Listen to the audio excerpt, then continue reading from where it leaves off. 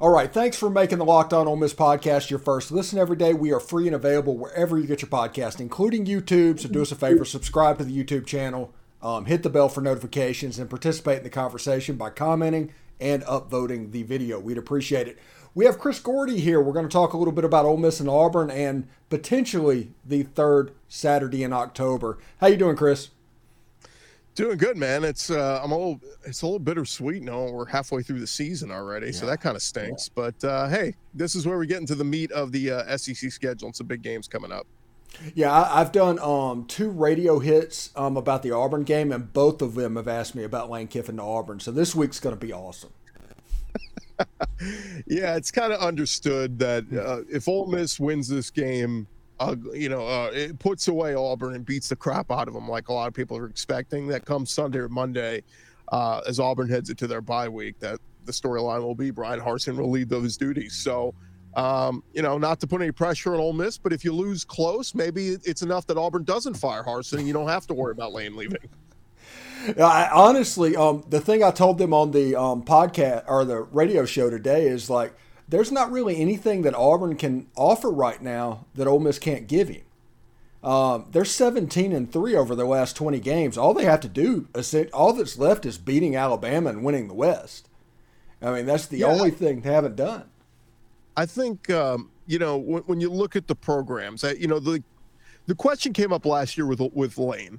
What is holding him back from being able to compete and win an SEC title or compete for a national championship in Oxford? And, I think part of it is maybe you say, maybe recruiting. Like I can get a top 10 class at Ole Miss, but can I get a top 3, top 4? Maybe, but even at Auburn, it's going to be tough because you're competing with recruits in state with Alabama. You're competing with all the other SEC schools.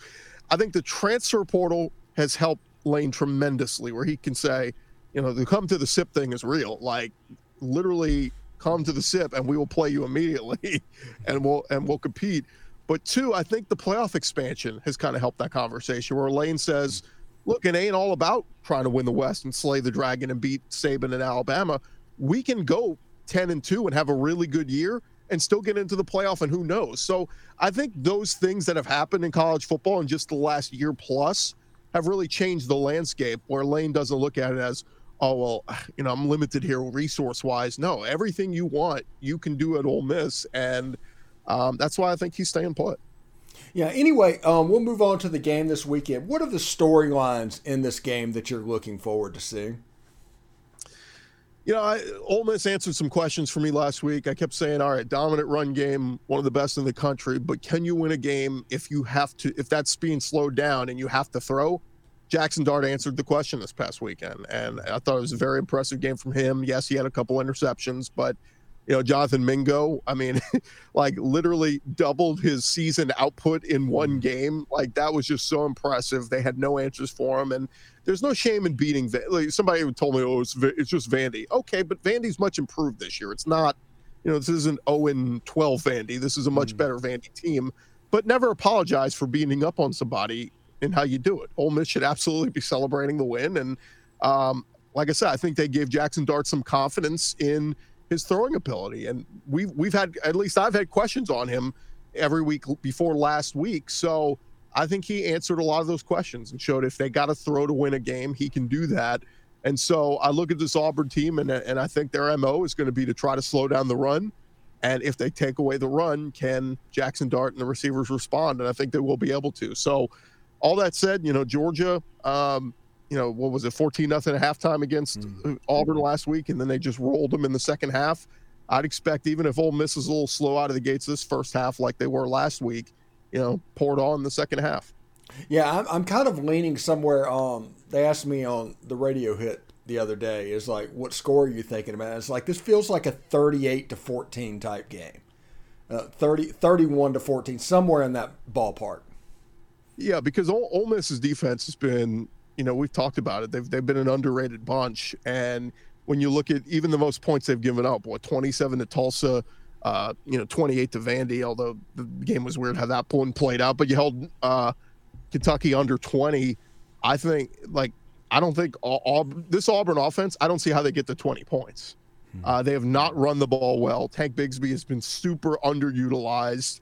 Jarquez Hunter's been pretty good in utilizing him in the passing game, but I keep looking at it and going, how is Tank Bigsby one of the best backs in not just the SEC, the country, not getting 20 touches a game? And for some reason, somehow Auburn keeps underutilizing him. And so I don't see that getting right this week against Ole Miss. So yeah, I think you're right. I don't see how Auburn gets to 20 points. And with Ole Miss, it's hard to see them not getting into the 30s at least. Yeah, you want to hear my analogy about Tank Bigsby? Yeah. And the way they use him?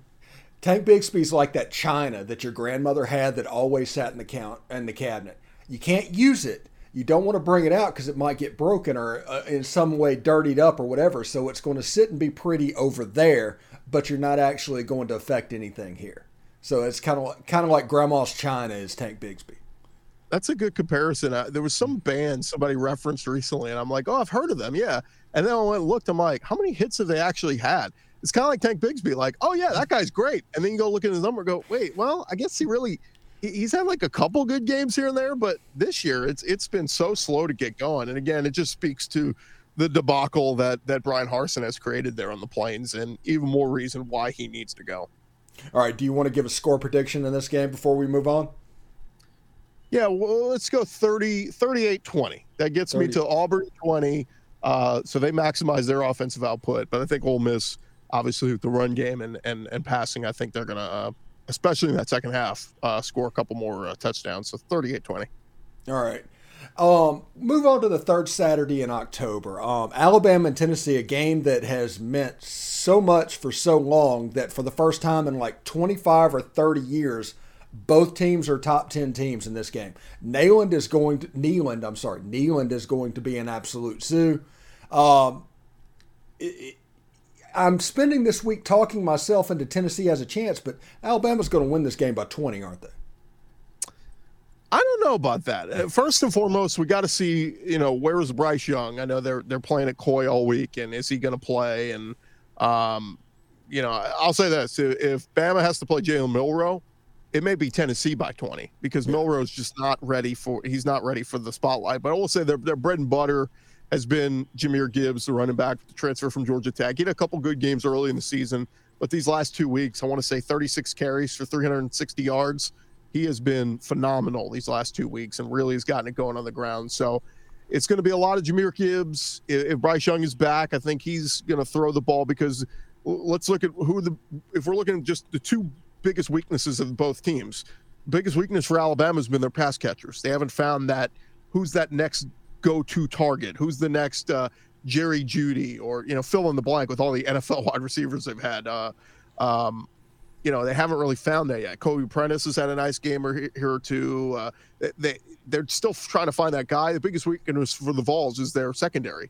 And, their pass defense has not really been tested largely yet. And so if it's Bryce Young, that secondary is going to be tested very much so. But I just think the way that Josh Heupel has this offense humming under Hendon Hooker, I'm looking at the interior of that line and the snap and how quickly they get it off and how quickly can Will Anderson and that defensive line for Alabama disrupt. Because we kind of saw it with Will Anderson against Arkansas. KJ Jefferson, they like getting that ball out quick.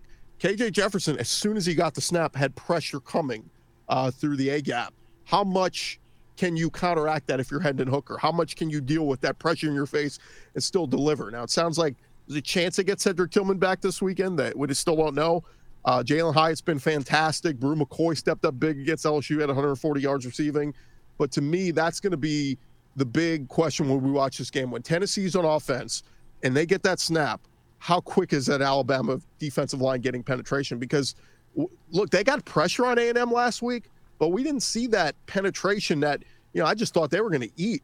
And they got pressure on Haynes King, but give Haynes King credit. He got rid of that ball quick. And we look at Will Anderson, as talented as he is, he's got a ton of pressures so far this year, but not many sacks. We thought this was going to be an Alabama defensive front that was going to maybe set a record for most sacks in a season. So maybe this is the game. I'll say this. If Will Anderson's getting multiple sacks in this game, you're right. This could be a game Alabama blows out Tennessee. But I just think Josh Heupel's such a smart offensive-minded coach, and you're playing at home. Knoxville's going to be hyped. Neyland is going to be rocking. I think Tennessee's definitely got a chance at winning this game. Yeah, when I look at this game, one thing that I look at is when Alabama played Ole Miss last year and Tennessee last year, the one thing that you noticed was the hyper physicality that Alabama played with. If it was 3rd and 9 and the receiver caught the ball 8 yards downfield, the pile did not fall forward. He did not get that first down. If there was a 3rd and 1, Tennessee and Ole Miss did not get that first down. It was unbelievably physically played by 5-star players all over the field for Alabama. If in this game, somebody like Brew McCoy, who is a 220-pound wide receiver, all of a sudden that starts falling forward where the chains can move and the tempo can go. Tennessee can be really effective in this game. If it's something to where there's some 3 and outs being forced by the Alabama defense, Tennessee could have a little bit of trouble Saturday. That's my opinion. Yeah, I just think they've waited for this for so long, 15 years. That stadium is going to be rocking, and it's almost like Hendon Hooker, like crowd surfing at a concert. He's going to feel all the purple or orange and white fans, just their hands on him, lifting him to excellence on Saturday. So I'm going on the record. I officially picking Tennessee to pull off the upset, 41-38. I think they win it with a field goal late. But look, the key with this one is it doesn't mean a hill of beans for Tennessee. Tennessee wants to get to Atlanta. They still got to beat Georgia to get there. Alabama can lose this game, still win the rest of their West games and go to Atlanta and win the SEC West. So it's a big game, but it's also not because it's East versus West, and you can lose this one and still be okay. Yeah, it should be very interesting, but you're right. Neyland will be an absolute zoo. Also, before we get out of here, Mississippi State at Kentucky. They had a uniform reveal today, going all white with the script State on their helmet. This is one of the best uniform combinations that Mississippi State has come up with. There's rumors that Will Levis might not play. If that happens, Mississippi State's going to win this thing going away. But how do you see this game? Yeah, I was, it was kind of one of the better kept secrets last week that they were not going to play Will Levis, and then Kaya Sharon did his best and just wasn't very good. He wasn't Will Levis out there, and so they ended up losing to South Carolina. It's sounding like Will Levis will be back. He's had the turf toe, and they've been treating it. So if he's back, he gives them a chance. Chris Rodriguez was good last week, ran for over 100 yards, just had an early fumble in the game that cost them. They had a blocked punt. Just all these mistakes that cost you in an SEC game like this. So Kentucky, it's going to be on them to pack the house at Lexington and not make any mistakes. You're the home team.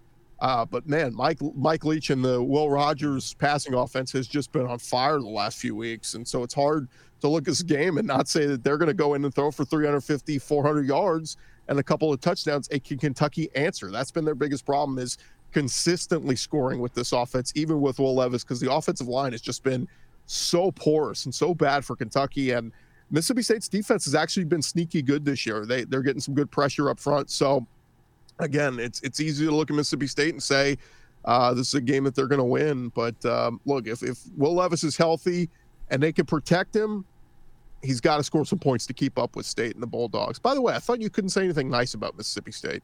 No, I am team don't talk trash, and that way I can enjoy it and say whatever I need to say. Somebody's behind you waving at the camera. No, I like Mike Leach is one of my favorite coaches out there, and him coming to Mississippi State and Lane Kiffin going to Ole Miss has done just wonders for this rivalry. For all the toxicity was with Hugh Freeze and Dan Mullen, it's completely 180. They almost don't care about one another. And also the big winner right now is ESPN, because Thanksgiving night looks like it could be a lot of fun. Oh, yeah, absolutely. I mean, you're literally talking about these two teams right now are poised to, I don't know. I mean, we'll see when Ole Miss gets to the Alabama game if they could slay the dragon. Same with Mississippi State. But let's just say neither of them do. I mean, this still could be 10-2 type season on the line and another Sugar Bowl. And I think Ole Miss would give anything to go back to a Sugar Bowl with a healthy quarterback this time around and try to win it. So, but again, I don't want to discount it. Ole Miss still undefeated. They could still, SEC West still very much in play for them right now. They have Auburn this weekend, and Ole Miss is they're obviously favored on this. As you can see down below, it's the Bet Online line is 14.5 points. They're going to be favored in Baton Rouge next week. They're going to probably be favored in College Station. And that is set up to where if everything goes right, that Ole Miss Alabama game could be something that Ole Miss fans and Ole Miss hasn't. There's not too many people alive that's seen something like this. We're talking Ole Miss LSU back in the late 50s level of hype. Yeah, and I think Lane will be smarter this time around with the get your popcorn ready comments and all that. But this one actually might be the one to get your popcorn ready. You got to be smarter. Don't go for it on all those stupid fourth downs again.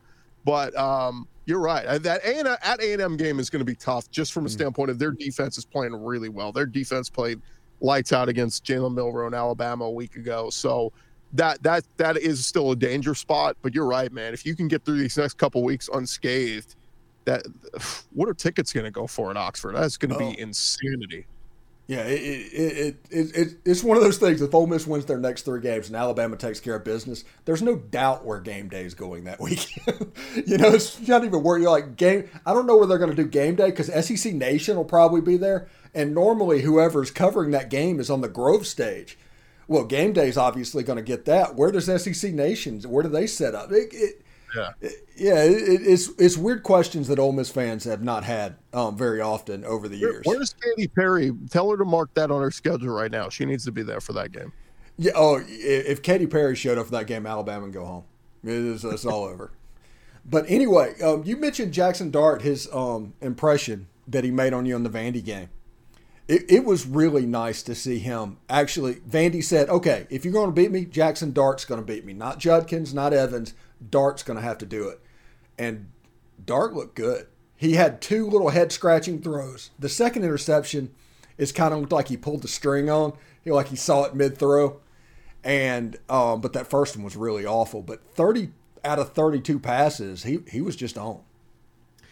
Yeah, and I think that was the big question with, when you've had guys like Braylon Sanders and Dontario Drummond and, now you're looking at this receiving core and kind of being like, all right, who's going to be that guy to step up? And Jonathan Mingo certainly established himself. I think leader in the SEC now, receiving yards, just that one performance. It was so incredible.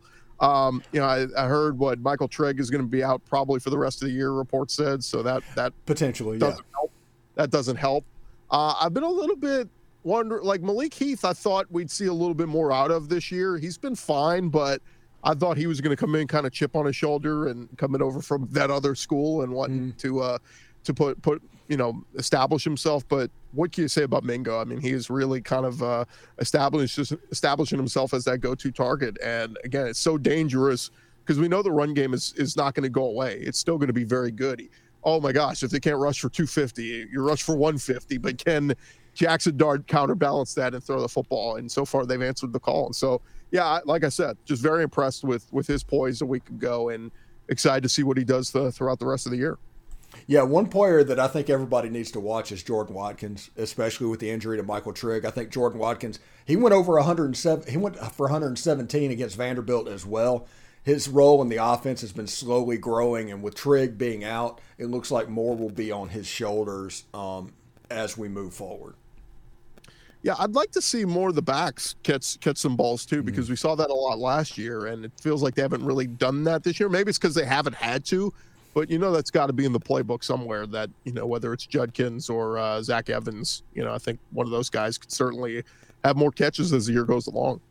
Yeah, I think this is the perfect opportunity for Lane Kiffin to incorporate 20 personnel and put Judkins and Evans on the field at the same time. Yeah, no doubt. They've been so, it's so funny. There have been times this year where I've said, I feel like Judkins is the better back, and then I've gone back the next week and be like, no, I think it's still Evans. And so it's just funny because I felt like that at times. I mean, Jerry and Ely and Snoop Connor and all those, you felt like that. I always went back and forth with them a year ago, and I'm kind of in that same boat this year. I know some people probably elevated Judkins already, but Evans is still a special talent too. So they're just so fun to watch, man. And kudos to this offensive line. We had some question marks about them coming into the year, but they have solidified themselves as one of the best bunches in the SEC. Yeah, 2 sacks on the year through 6 games. So that's pretty impressive. Anyway, get more on the SEC by making Locked On SEC your second listen. Everyday host Chris Gordy, he's right there. And local experts of Locked On take you across the SEC in 30 minutes. Make Locked On SEC your second listen. Chris, thank you very much for stopping by. I hope you enjoy today's college football action and we'll talk to you next week. Okay, bud? All right. Thanks, man. All right, man.